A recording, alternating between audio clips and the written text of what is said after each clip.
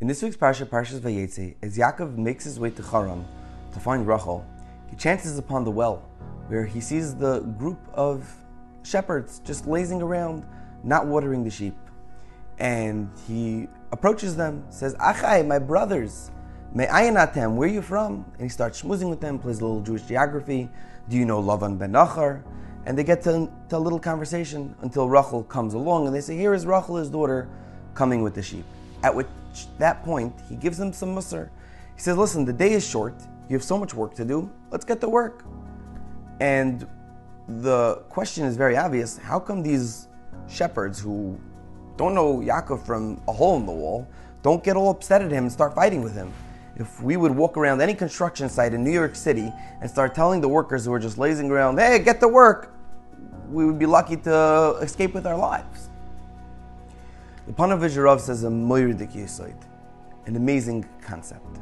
He says you have to look at how Yaakov Avinu addressed these shepherds in the first place. He says, "Achai, my brothers." He treats them on the same level as him. He treats them with respect.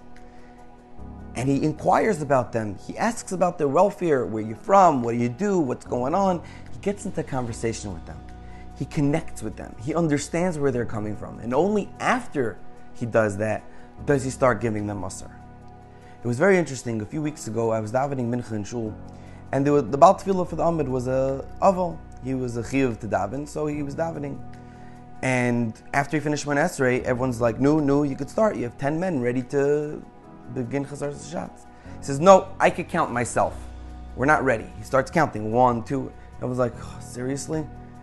Like we just told you that we just counted. Why does he have to go again and do it?" And there was one man who was extra annoyed, a little excessive. And he was like, "Oh, seriously, look at this guy." And he starts talking to other people like, "Oh my God." And I wanted to say something to him, only because I knew this situation that this aval happened to be in. They had asked us to come to a Shiva house to daven with a minyan. He didn't have enough people for a minyan at a 7:30 shachris. So, I came to the minyan, I saw what a Nebuch, decrepit house the Nebuch, the guy lived in. He had no family. His father was just nifter. He had diabetes. He was overweight. Nebuch, this guy had so many tsaris in his life. I wanted to tell the guy, leave him alone. This is the only control that he feels he has in his life, that he could decide when Chazar Sashatz is. Let him have it. The guy's never going through so much in his life. But I didn't say anything, obviously.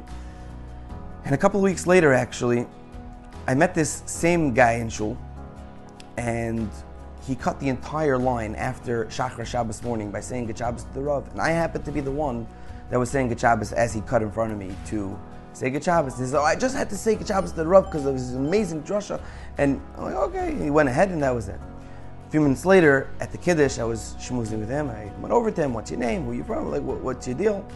And he was telling me, first of all, he said, "I'm sorry, I apologize, didn't mean to go ahead of you," whatever. I'm like, "Don't worry, it's fine."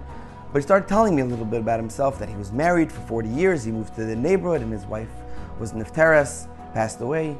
And then he got remarried and now he's going through a divorce and he's going through a lot. And then it hit me. Everyone is going through something.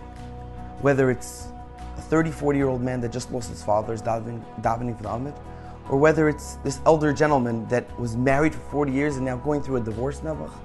And whether someone acts out of annoyance, frustration, irritation, anger, if someone cuts you off on the highway, just understand he's having a bad day, or he's rushing to get to work, or he's late, or his boss is going to fire him. Everyone has a story.